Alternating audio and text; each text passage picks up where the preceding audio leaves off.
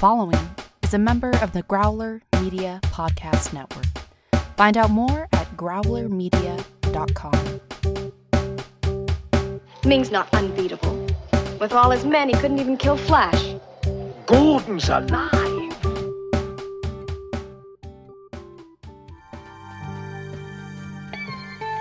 Broadcasting from deep inside the forests of Arborea, welcome to Flash Gordon Minute. Presenting your hosts, survivors of the Wood Beast trial, Brad and Eric. It is minute 103, 103 minutes of Flash Gordon Minute. That is fantastic. Eric, how are you doing? Oh, Brad, this minute is awesome. It's so awesome. And just a quick reminder, I would not want to play darts against Flash Gordon because he can find the target. It's amazing that he played for the Jets. I mean, he's so accurate. Yeah, we got to get them all the Jets bashing in because, good Lord, we only have so long left. And now after that, it's not us making fun of the Jets, it's just the world making fun of the Jets. But someone you should not make fun of because he is awesome. Who was our guest again, Eric? Our guest again from Earth's Mixtape is Mike Dunleavy, and I'm wondering, does Nova Scotia? Yes, Sean Connery. What are you saying? Does Trebek, Nova Scotia? Does Nova Scotia or does Halifax have a CFL football team that is the equivalent of the Jets? We do not, but there is currently a very strong move to make that happen. And there are people trying to get a stadium built to make that happen. So check back in a few months, and you may see a Halifax CFL team. I honestly threw that question out there, and I did not know what to expect from your answer. This is a cutting edge topic, Eric. Wow! People are taking sides. You stepped into a minefield. Oh my! Flash Gordon Minute exclusive. There you go. How popular is the CFL? Popular enough to have gone for about 100 years now. It feels. It's real interesting because, as I mentioned yesterday, and it's come up over the course of time, I have worked and lived near Baltimore for a long time now, and pretty well-known story when the Baltimore Colts in the middle of the night left Baltimore for Indianapolis, and for a period of time, Baltimore actually got a CFL team. Yeah, I remember that. And there's a great, by the way, 30 for 30 documentary about the Colts leaving Baltimore, if you haven't seen it. Oh, yeah, it's wonderful. And it actually sort of focused on the Colts marching band. The marching band, yeah. I remember when that came out. The 30 for 30 documentaries are excellent. But that one in particular, boy, everyone in Baltimore was just choked up and talking about it for the next 2 weeks. And I have seen the Colts now Ravens marching band perform. They're I don't know if I really have the expertise to say it, but they're a good marching band. Oh, good. It'd be sad if they were bad at it. But I am curious because the Canadian Football League does make the news every now and then in the States. Most recently because Johnny Manziel, I know he signed a contract and is playing in the CFL with not the greatest amount of success, but I'm going to admit here that I'm more of a baseball guy than a football guy, and I know the differences between CFL football and NFL football, but I am not up to date on player personnel. Well, that's just as well because this is not CFL Minute. I don't even know how that would work. This is Flash Gordon Minute, and we are on minute 103. So, Eric, walk us through what happens in this minute. We're picking up the wedding again, and we're getting into it. That we have the ring. The ring, they're trying to force the ring onto Dale, and she's like, the clock's ticking. Now we're less than 50 seconds left to the Earth. And then Baron storms in. He finally makes his way to the control room. There's so much going on in the last minutes. I actually completely forgot that Baron was running off after blowing away Kala. And the incompetent colonel of the battle control room finally meets his well-earned end. This guy, of all the incompetence that has surrounded Ming this movie, we decided recently he is the most incompetent, And so he meets a very well-earned death here as Baron blows him away. Now, is this the guy that Baron shoots while he's doing what Baron asked him to do? Well, see, I didn't take it as him going to turn it off. I took it as him going to start firing that gun to add more firepower to try to stop Flash. You took it as him actually trying to turn it off? Well, the gun's already firing, and Baron doesn't come in and shoot the control panel. He comes in and says, "Turn off the electric or the lightning field," and the guy runs over to the console, and then Baron shoots him. It's kind of a jerk move. All right, I'm watching it again here. Let's see. All right. Okay, so I've got a different interpretation of that shot. I take that shot as Baron says, turn it off, and he's running, and that specific gun isn't firing. I mean, at least it's, now this could be as simple as they just didn't add in the special effect. Yeah. But the gun itself is not firing. So I took it as him going to the gun to say, I got to take this War Rocket Ajax out, and so Baron blows him away, and in destroying that gun, it takes out the whole entire shield. I'm now looking through. Yeah, But I accept that as an interpretation, because it does look like he's running towards it. I'm now scrubbing through it as well. It looks like he is sort of moving to run there before as Baron shoots the door. So it's like, okay, maybe his reaction was, okay, someone's coming in. I better get this gun going. Yeah. And how awesome is that shirt jacket thing that he's wearing? The plant shirt. the woven grass. Yeah. It's amazing. The costumes in this film. I assume you guys have spent of course. time talking about it. But sure. Good Lord. It's top-notch stuff. We've talked about it 1,000 times, and we will talk about it more.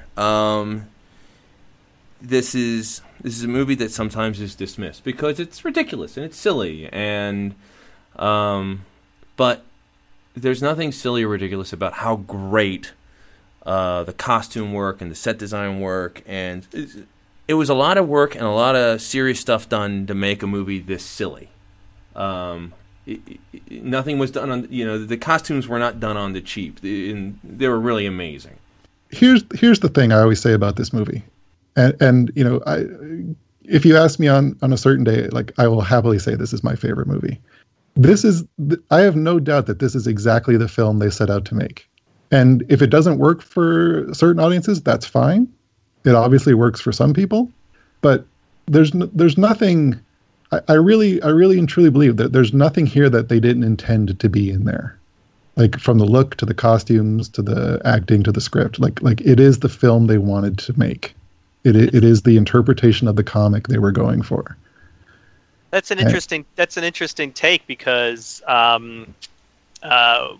Mike Hodges, the director, has spoken about how every day when he showed up to the set, he didn't know what was going to happen that day. That it was so by seat of the pants filmmaking, and I'm wondering if certain specific departments on the movie, like the costuming and like the props and maybe like the matte painting and the special effects, they all were like, we're not looking to do this on the cheap. We want this to be a really good, colorful, old flashback sci-fi type of thing, and that the problems came from the sort of the script sort of wavers back and forth a bit between being pulpy or being more serious. And what we talked about way back at the beginning, just all of the insanity that Dino De Laurentiis brought to being the producer of the movie. Hodges wasn't the original choice of director. I can't remember who tried to get first.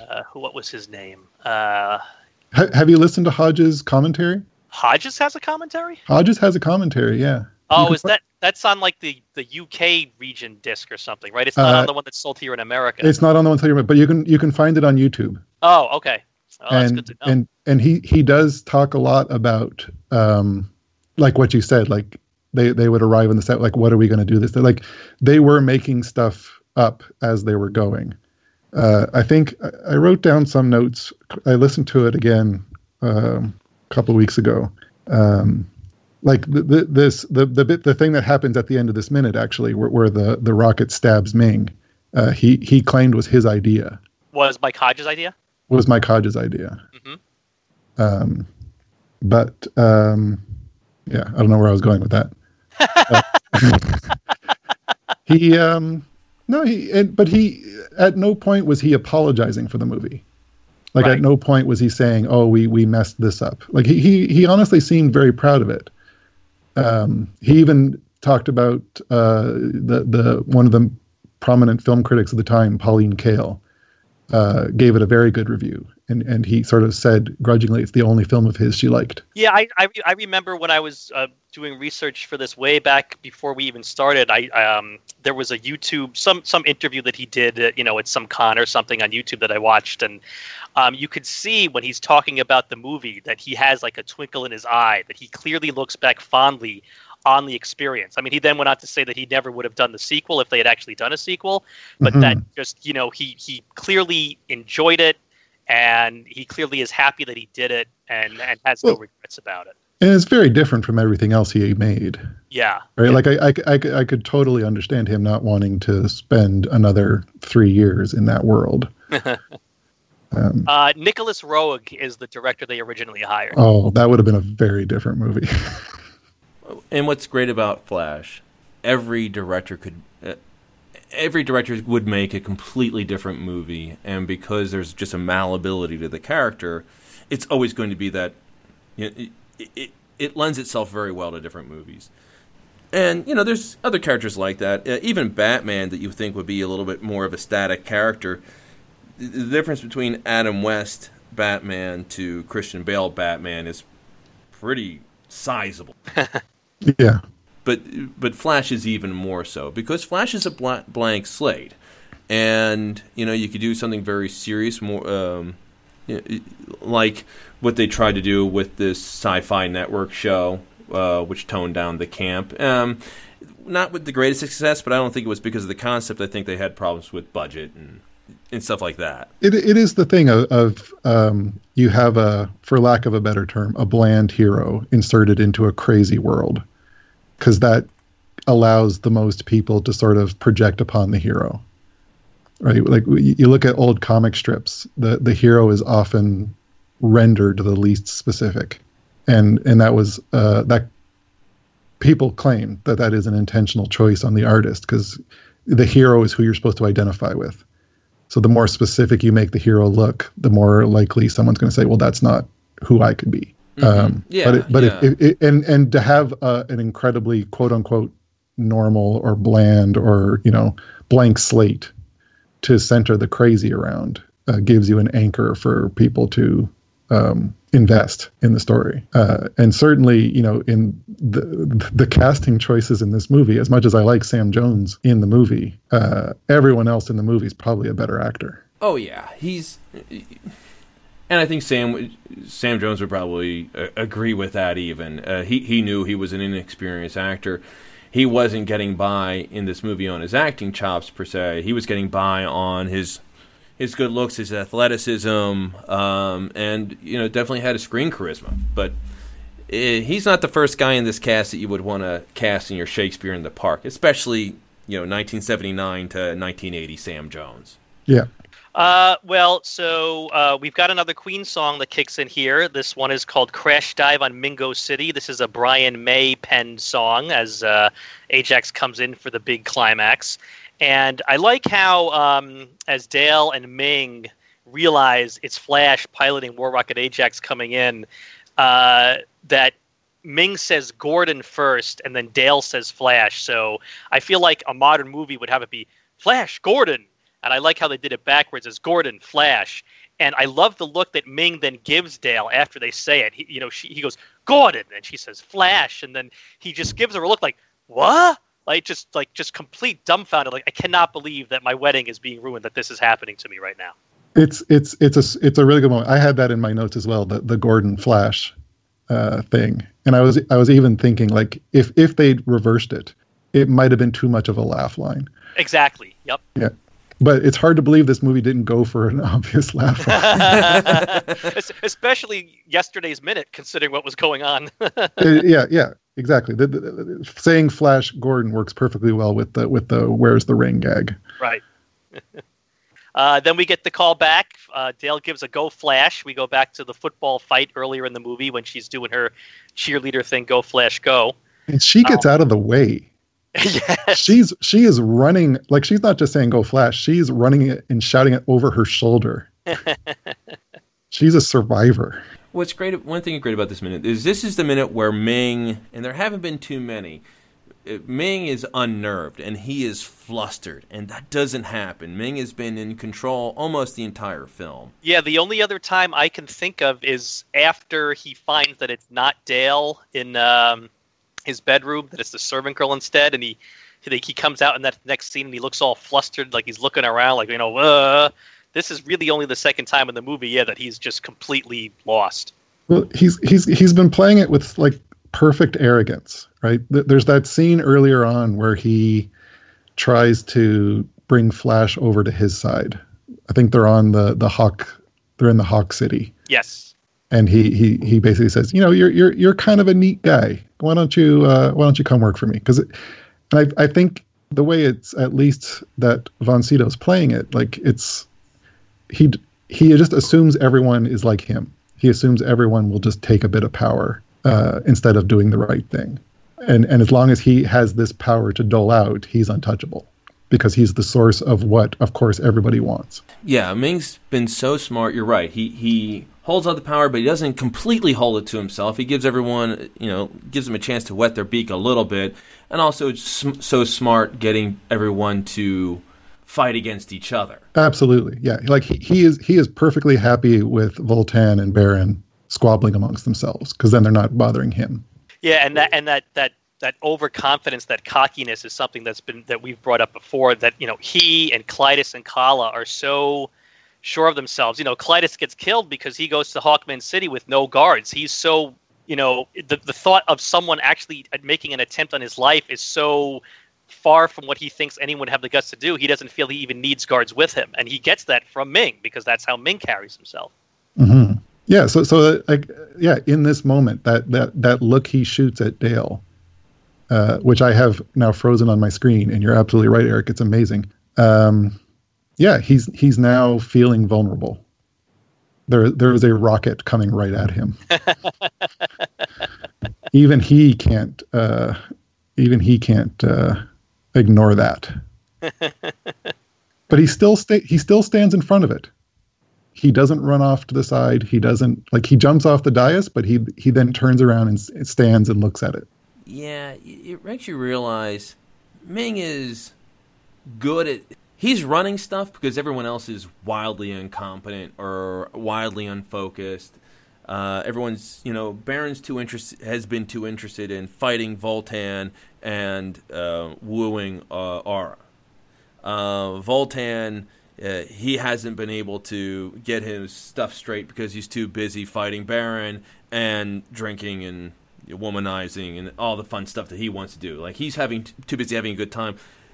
Really, what Flash was able to bring is just focus and the desire to actually take down Ming. Because it turns out all of Ming's employees suck. Right. Well, they haven't had a challenge. Yeah, they haven't had a challenge. Again, his guards, 5 of them got beat up by Dale. Right.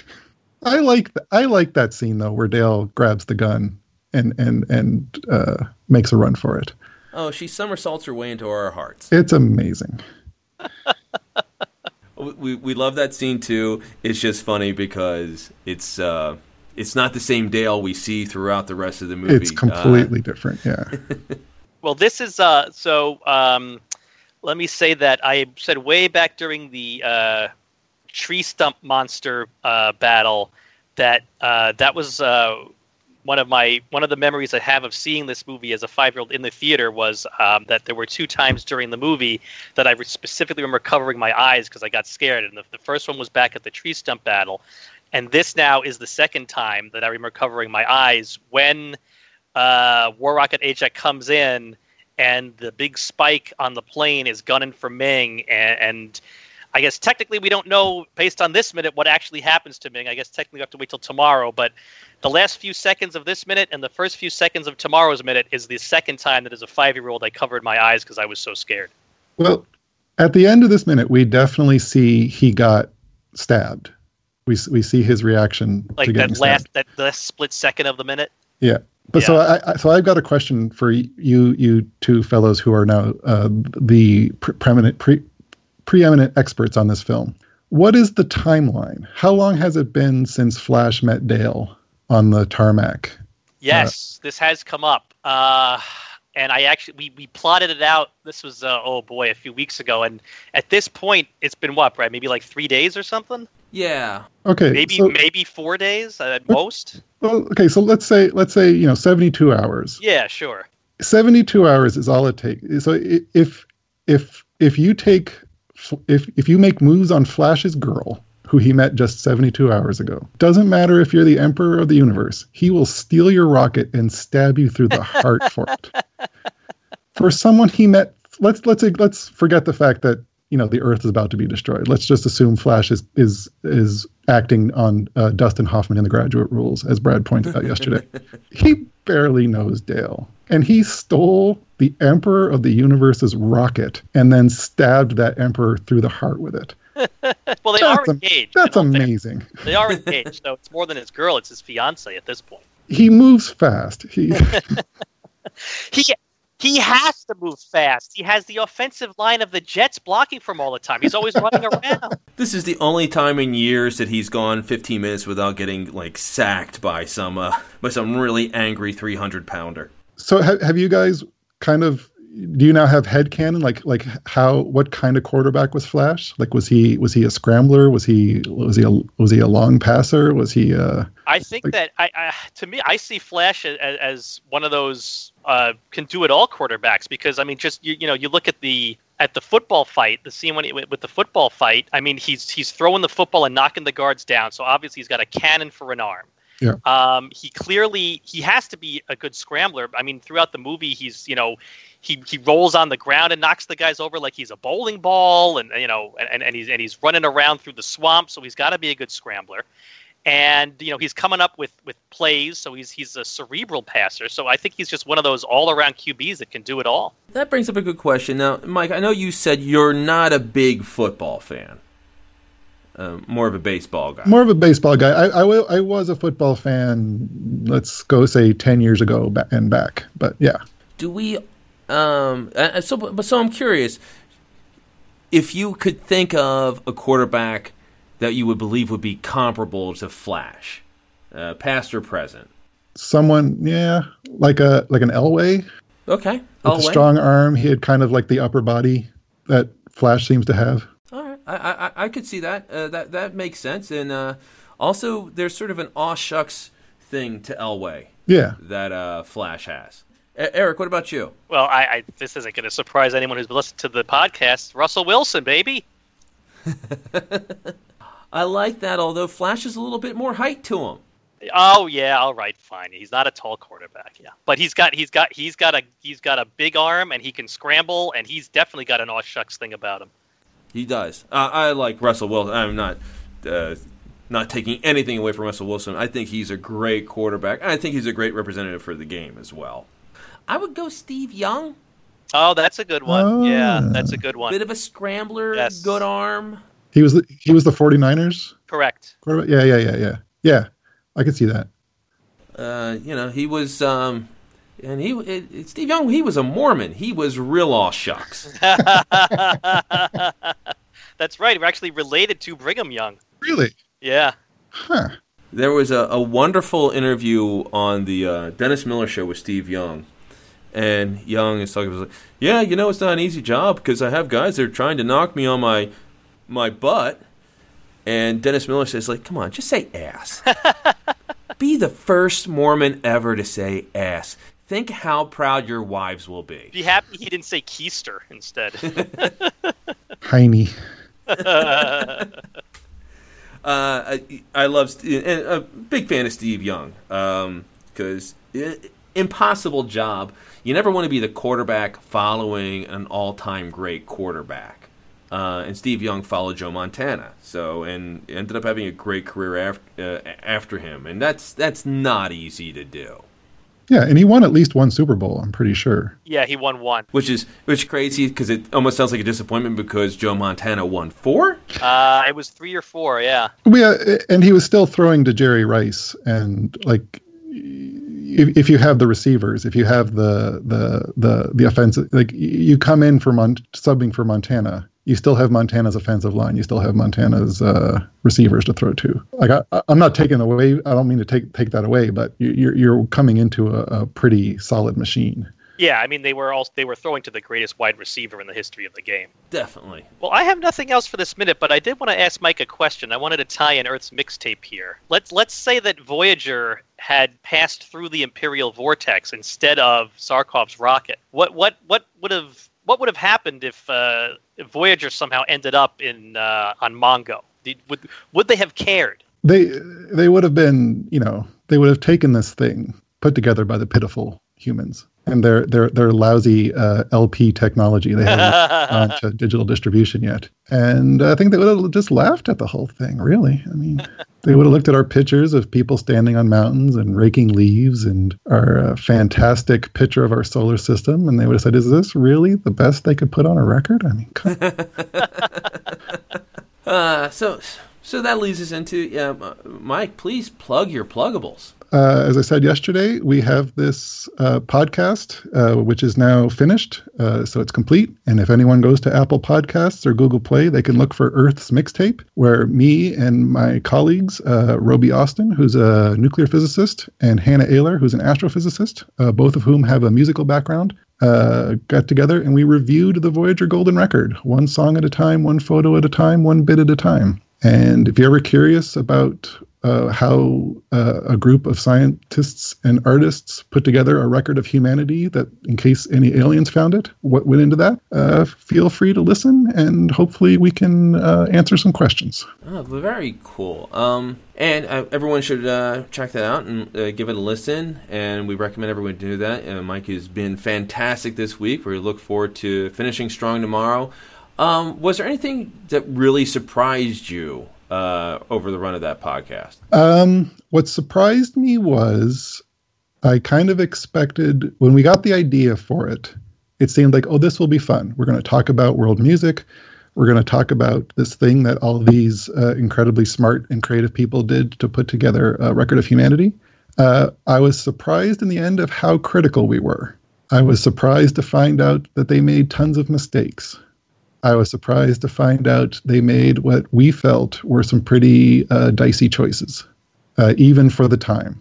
And if you listen from the beginning, and I would say if this sounds interesting to any of your listeners and you go to listen, probably the best is to start at the beginning, but we sort of hit our stride at around episode 5 or 6. You'll hear us sort of get more and more critical and sort of less patient with the decisions they made. Yeah, our opinion of Carl Sagan at the end was not as high as our opinion of Carl Sagan at the beginning. Carl Sagan was the head of the team putting this record together. So that's a tease. Very cool. Recommend everyone check that out. Eric, what about us? Where can people find out more about Flash Gordon Minute? Find out more on Facebook in the Flash Gordon Minute Listeners Vortex, on Twitter at Flash Gordon Pod, and on email flashgordonminute@gmail.com. We ask everyone for their ratings and reviews on iTunes because we just like people saying nice stuff about us. This is another great minute. I'm looking forward to finishing strong tomorrow. But I'm a little perplexed, Eric. We have this great guest with us, but I'm a little concerned. I don't think he's our first Canadian guest. We've had Canadians on before, haven't we? Oh boy, I honestly do not know the answer to that question off the top of my head. Well, everything seems to be going great, but I tend to say stuff without thinking. And, what if I say something that's offensive to Canadians and word spreads, and next thing I know, Flash Gordon Studios could be overrun by the kids from Degrassi Junior High. Well, listen, if you're concerned about the McKenzie brothers taking up arms against you and Wayne Gretzky coming on over with his hockey stick and a bear with a six-pack of Labatt's Blue pouring it on your head, don't worry about it. Flash will save every one of us.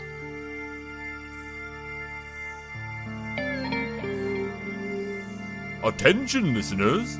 Follow us on Twitter on Flash Gordon Pod. Join the conversation on Facebook in the Flash Gordon Listeners Vortex. Stay tuned for the next thrilling episode of Flash Gordon Minute.